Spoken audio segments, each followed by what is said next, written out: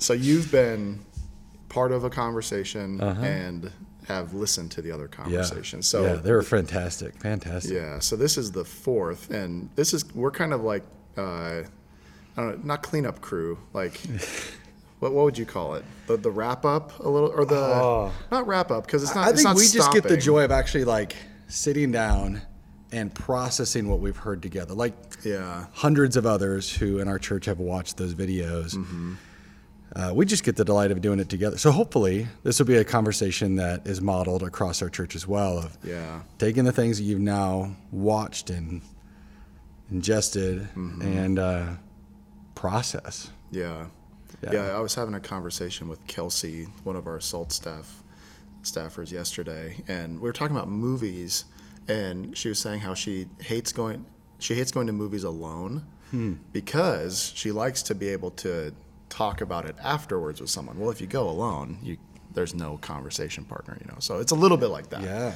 And I think part of it too, so instead of a movie, what we have right now laying out before us are a lot of events, we're on social media, we read and watch the news. Like there's a lot of things happening that we're kind of watching, maybe from a distance, maybe up close, depending on who you are, but to be able to have conversation partners where there's a lot of grace. And we've said this kind of along the way, where it's like you need those friends with different experiences from different backgrounds that you can ask stupid questions to. Absolutely. And so I think one of the big takeaways for me in that, like in this whole ongoing process, has been it's been really interesting to me, the distinction between how when I sit down across the table from people, the conversation is very reasonable or cordial. Like even if we don't agree, it's very, reasonable is probably the best word. Whereas you go on social media and the news and all that stuff, it seems very unreasonable. That I did not expect that distinction. Maybe I'm just naive. I didn't expect it to be that wide where you turn your phone off. That's unreasonable. You sit across the table from someone, and now you're talking to a human and not just a screen. Well, each of the conversations were profound in different ways, but on conversation 3, I think Scott was the one who quoted Dr. Brian Lawrence, who said, proximity builds empathy. Yeah. And I think that's the missing component within social media, or even just media in general. Like when you turn on the news, it seems like it's so one-sided. You're constantly yelling past each other, or you're attacking a straw man that's like that. And when you're the one that's getting attacked, like that isn't what I believe. That's how I don't affirm that. I wouldn't say that. And there's something about the conversation that humanizes it a bit of even if I walked into the conversation knowing that we flat out disagree, there's just this human desire to want to, though, like throw arms around each other. I mean, isn't there? It seemed to be. And so proximity, because conversations happen and create some level of closeness, it builds that empathy.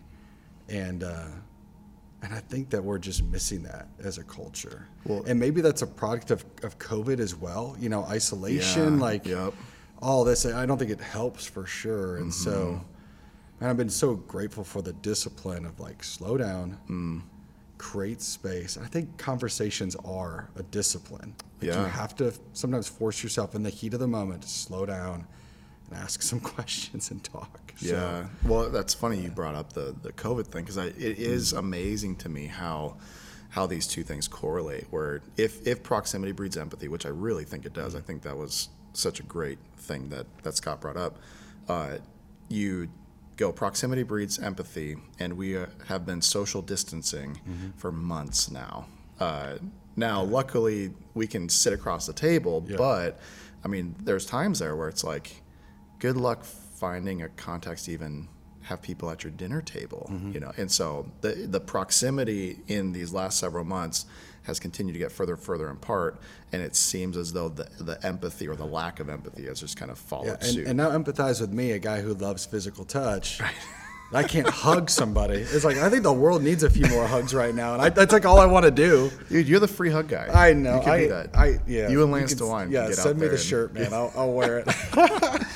You know, something else that's been interesting, and it didn't necessarily play out in the conversations, but even just watching social media and the news, reading the news, it seems as though there's been an emergence, and it's been there for a while, I think, but it's just been accentuated by this time, of a kind of almost what you call like a red evangelicalism and a blue evangelicalism, where it's like, as Christians, what we have like a profound commitment to racial justice, and so honoring the image of God in every person, recognizing that they bear the image of God and are inherently valuable and worthy of respect and dignity and honor, and to be treated fairly and justly because they're created by God himself and bear his image.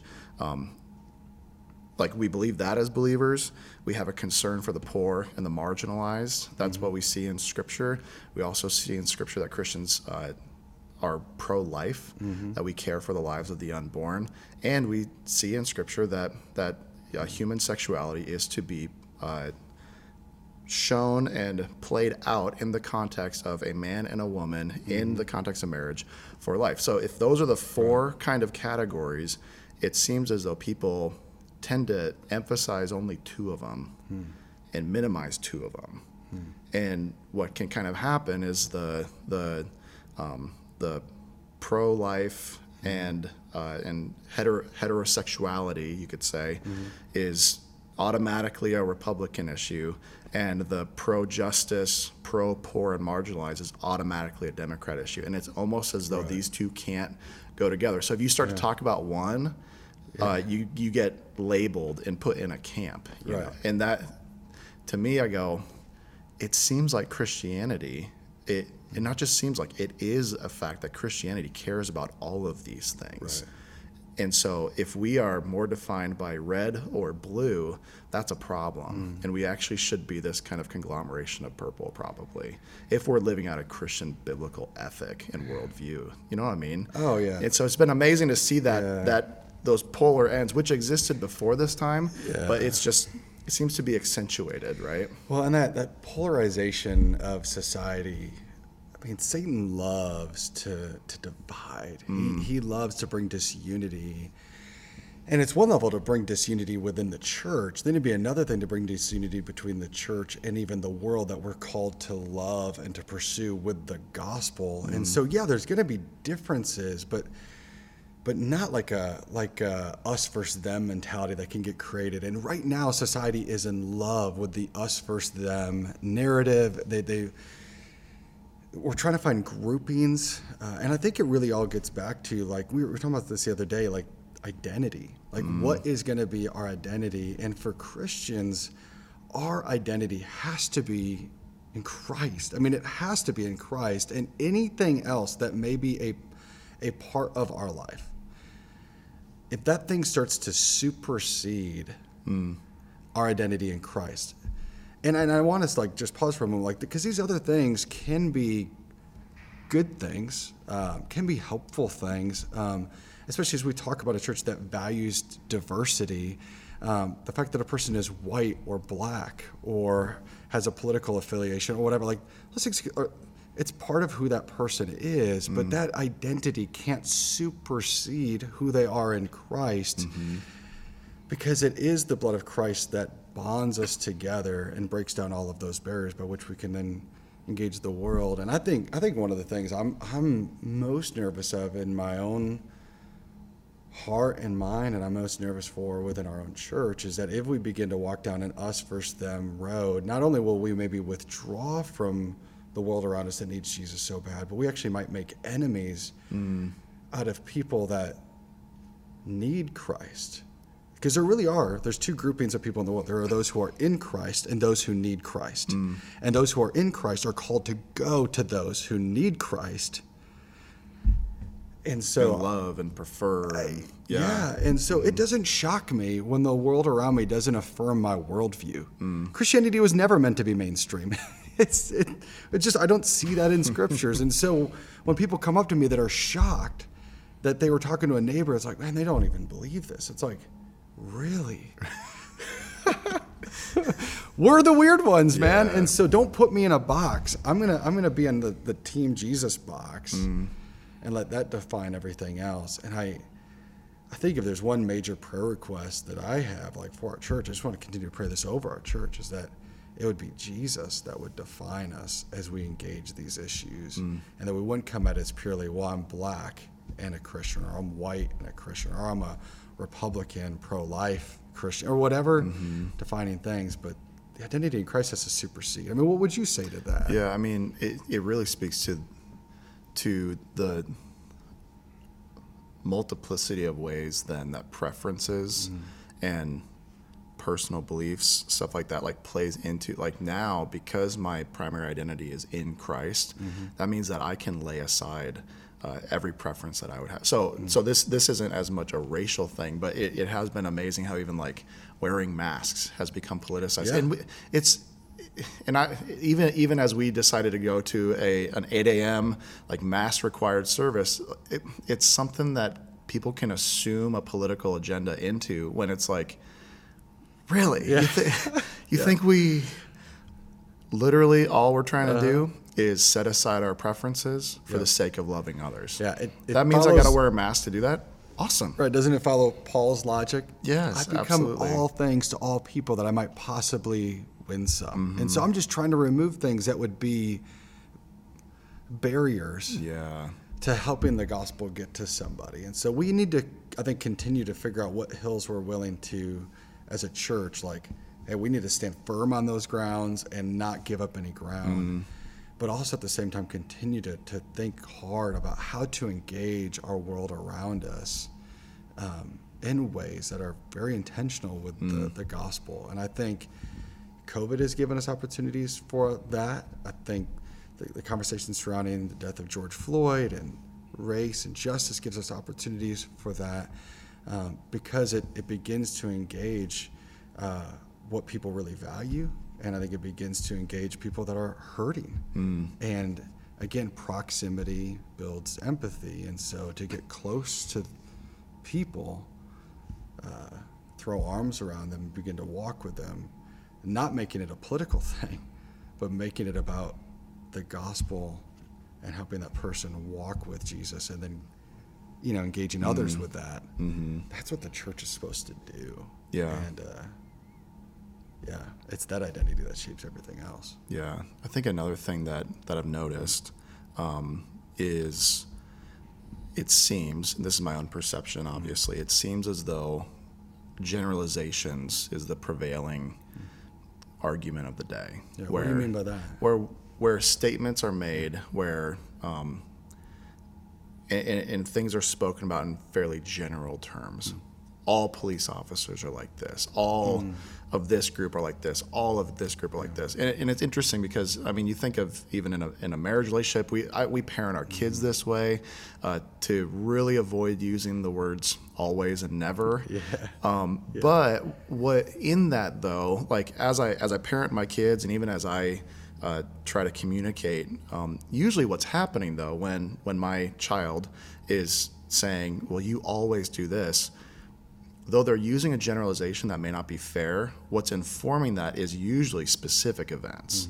And so while I want to like parent them out of using the generalizations, I don't want to at the same time sweep under the rug the specific things that have actually hurt them, are informing what's happening, And so really drawing out from my kids, like, what specifically happened? Help me understand this, and not just go, because I disagree with the generalization, that I throw the baby out with the bathwater, as it were, And I can see that tendency in me to go, well, because I don't agree with your just like massive statement that's reductionistic and I don't think is true, then, well, everything you say isn't worth listening to. It's like, no, it's probably been informed though by specific instances that are really important to talk about, Well, and one bit of advice I've kind of gone back to over and over again over the past few months for a number of different reasons and contexts, but this is a bit of advice that has saved me from myself in my marriage. But it was Matt Chandler, I think it's within Mingling of Souls, that he talks about the importance of, in marriage, matching feelings with feelings, facts with facts. And I think so often a mistake takes place relationally when somebody expresses their feelings. And we know that feelings aren't always true. Just as because somebody experienced something doesn't mean that that is true. Okay, you experience that. Does that mean that that's true of everybody? That's true of everybody in that situation, whatever. So experiences don't mean truth, and feelings aren't always truth. But when somebody is expressing their feelings, to be immediately met with facts is the worst way that we can respond to somebody else. And if we could pause and actually, instead of, that person expresses feelings, I'm gonna respond with facts. To pause a bit and to draw that out, and to match it also with our own feelings. Okay, you felt that. This is what I'm feeling. Then it gives you some legs to stand on, like a foundation, then to engage in the facts. And again, I think that's just a massive mistake I see played out constantly on different platforms in the world around us right now. That's like, man, one, we're not being very empathetic with each other, and two, we're being very mean, and relationally, we're missing the mark over and over again, and just loving the people around us. And so, I mean, one of the things, one thing I think worth highlighting in what you just said was, what you didn't say is that facts don't matter, but the order matters a lot. Oh yeah. As we engage with people at a feelings level. I remember that was one of the critiques of J.D. Greer's, J.D. Greer talking about Black Lives Matter and all that stuff. And one of the, if you just read the comment threads, which I don't know why I ever do that, because it's like, it's like going to the dump, It's like we just look at all this garbage. It never makes you feel better, right? Like you're just like, oh man, things are broken. But it was like people were just railing on him because it was like, well, have you read this statistic and all this stuff, and like what are you saying? Facts don't matter. And it's like, no, he's not saying facts don't matter. It's not as though facts don't matter. Facts matter a lot, but it's the way in which you engage with someone that can really determine whether those facts will have any bearing in the conversation. If I just try to engage you as a scientist, which I'm not a scientist, but as though I were one, as a keyboard warrior who happened to read 3 articles and I'm an expert on something, which also never happens, like I'm not going to be able to even have any ground to stand on, So I think the order you put that in was really good. Well, and you've heard me say these things repeatedly to our staff team in a variety of contexts. And I'm actually going to remind our staff team of these phrases, these kind of one-liners here in just a few weeks, because I think we're headed into a very interesting fall. But I think as the church, we could model this well. But if we could just assume the best, like even knowing JD's a fantastic pastor and a great godly man, and we're all going to make mistakes. I'm not even saying what he did there was made a mistake. Even if he did, I would go, okay, assume the best, lean toward trust, and go and have direct conversations as soon as possible. Yeah. If we could just as a society get really good at those 3 things, like just assume the best, lean toward trust, and then go have direct conversations, instead of the opposite is always, we assume the worst. I mean, we just assume the absolute, their motives, and we think we got it all figured out. So then we go tell everybody around us, like, oh, this is what's going on. And it's suspicion, there's conspiracy, this is where they're going down a slippery slope for sure. You start here, they're going to be there a year from now. You start spreading poison all over the place. And then the worst part, the thing that I hate the most, and I talked about this a few months ago when we were talking about James and the importance of watching our words. Yeah. Is then if we even eventually have that conversation, we go and have that direct conversation and it gets cleared up. Or JD releases a second video where he clarifies what he says and the heart behind it. And you go, oh, okay, I get it now.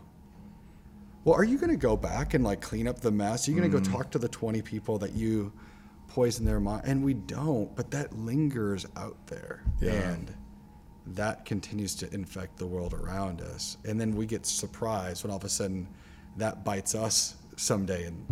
And So I think those three things could make a huge difference for us. Huge. I mean, and not just because we're leaders in the church and it's like, can you just kind of be nicer? Like, that's not the point. The point is like, love bears all things, hopes all things, believes all things. Like love does assume the best. We see that in Scripture. And so a culture of suspicion and assuming motives like is the opposite heart posture of what is to define Christians with each other and with absolutely the world at large. I one of my takeaways from these conversations is a reminder that unity has to be fought for.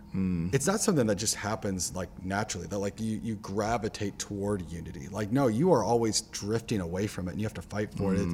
It's Ephesians 4:3. Make every effort to keep the unity of the Spirit through the bond of peace. I mean, so it requires effort to fight for unity. And as a church, it's a worthwhile thing to fight for unity of the body. I think reminding ourselves of our primary identity that supersedes everything, our identity in Christ, and then to go out as a united front to engage the world, that they can see in us the gospel on display. They can see us proclaiming it with one voice. And now it's actually having dramatic impact. And so I think right now, as much as there's things in this world that can be discouraging, I don't know if there's ever been a better time to be a Christian or to be in the church than now.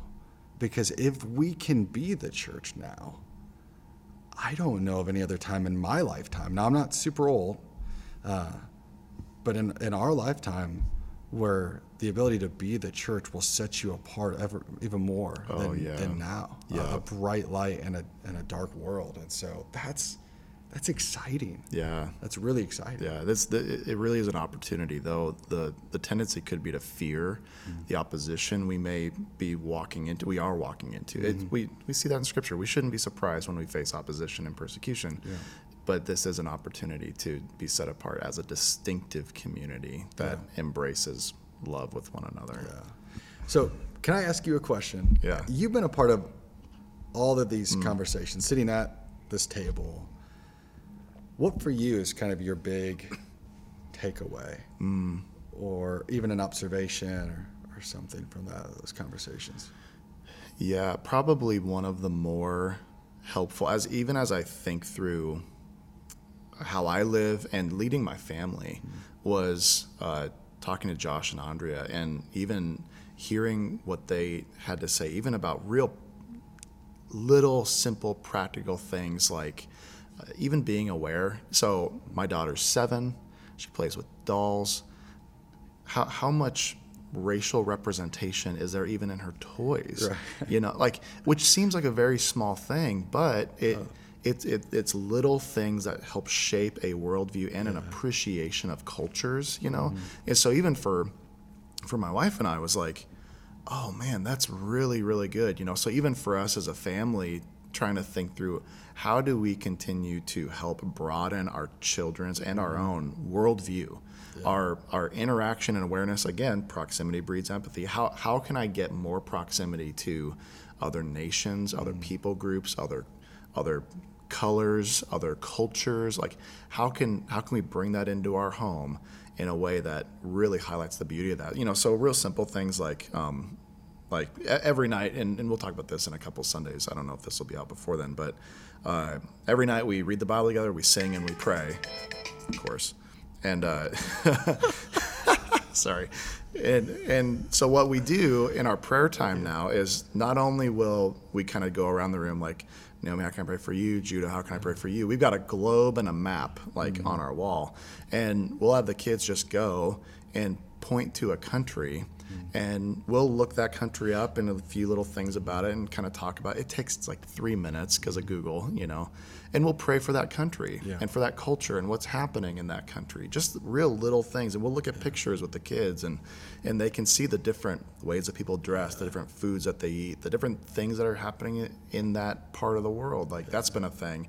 Like I said, being aware of the of the cultures and the races that are represented in our kids' books, in their toys, in their TV shows. So even last Friday nights our family movie night, and so we watched Remember the Titans with the kids, and it was an amazing opportunity to pause all throughout the movie and explain to them what was going on. Yep. What was the basis of these racial tensions? Why do these groups not like each other? And why are they being treated this way? And it was so beautiful. And to even then put them to bed that night, and particularly Naomi, because she's older, Judah loves, is more into the football thing, but still, for her to be wrestling with the racial tension that she just saw portrayed in this movie was a really beautiful thing. How old is Naomi? She's 7.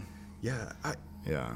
That was one of my takeaways, with Josh and Andrea and then Josh and Yadi. I mean, they're having these conversations with their kids at a young age. Yeah. And I think it could be that there's parents out there that are going, well, I'm just waiting for my kid to be a bit more mature to be ready to handle this. And I think what I took away from those conversations was just being intentional from the earliest of ages, in age appropriate ways, but to have this conversation and to invite it into your living room.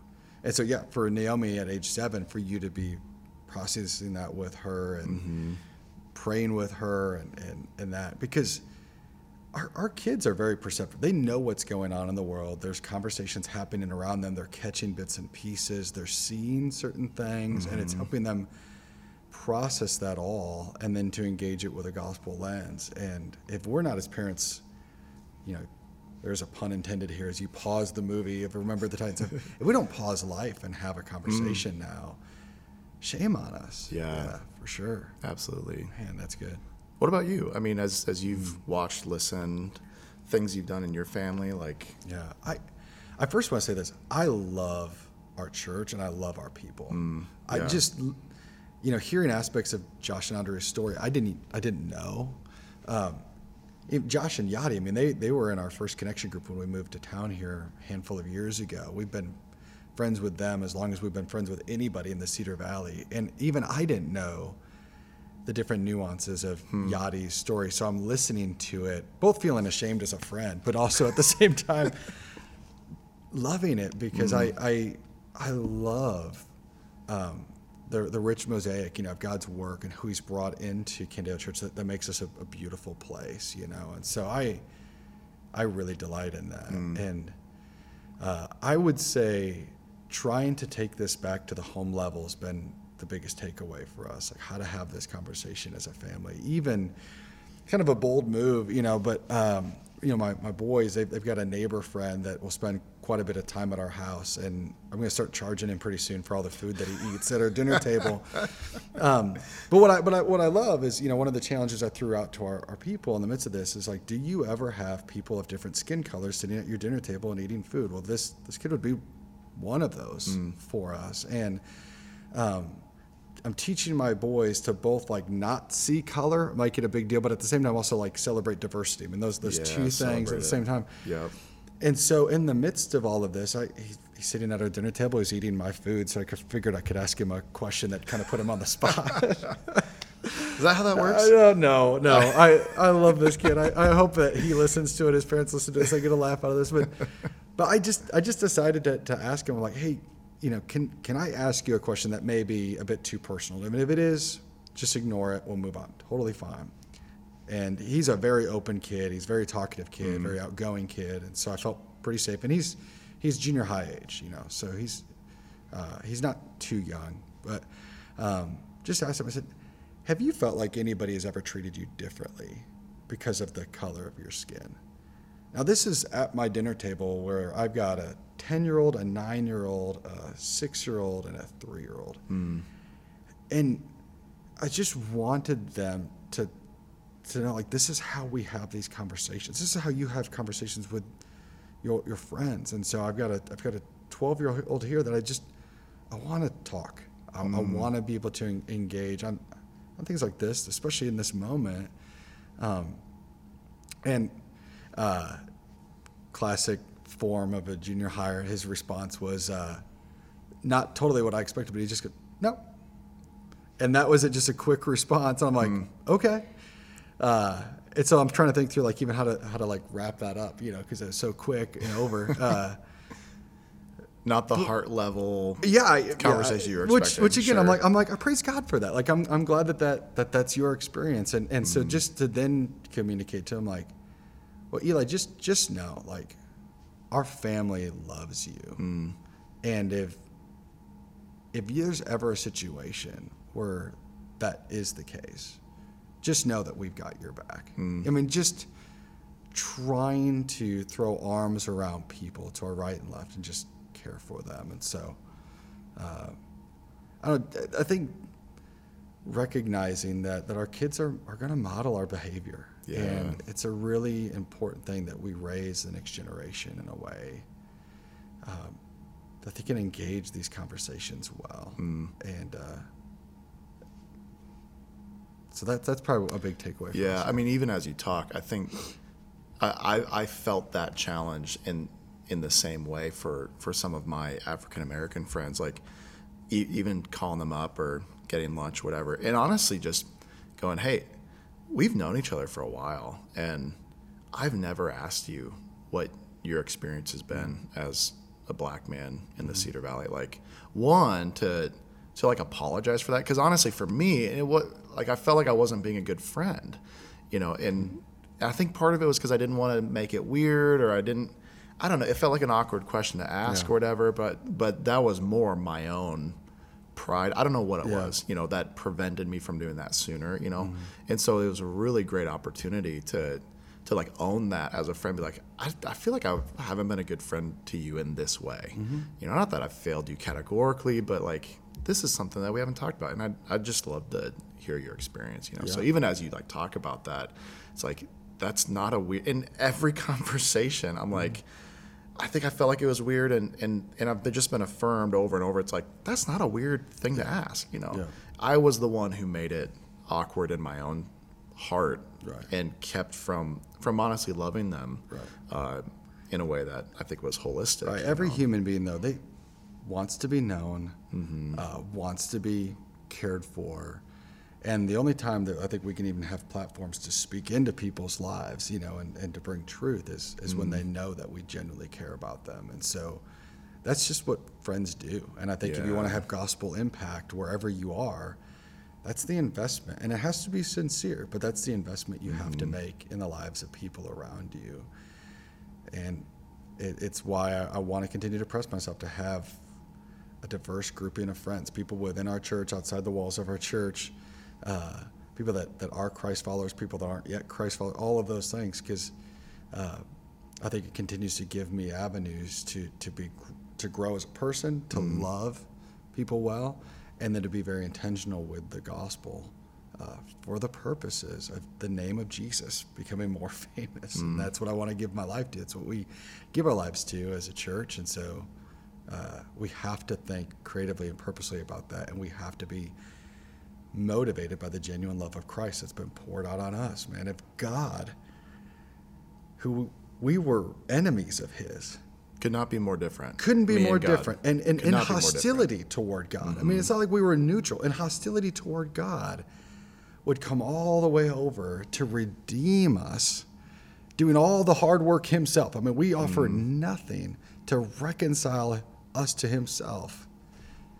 Then yes, if that gospel is where I stake my hope, and that has been what transforms and changes my life, and that's the beauty, the glorious truth on which I now stand, how could I not extend myself over to a neighbor, to another resident of the Cedar Valley, motivated by that? Yeah. Man, I mean, if not, then there's got to be some serious questions about whether I've actually ever experienced that grace and understood the divide between God and myself. That's the miracle, that could be reconciled.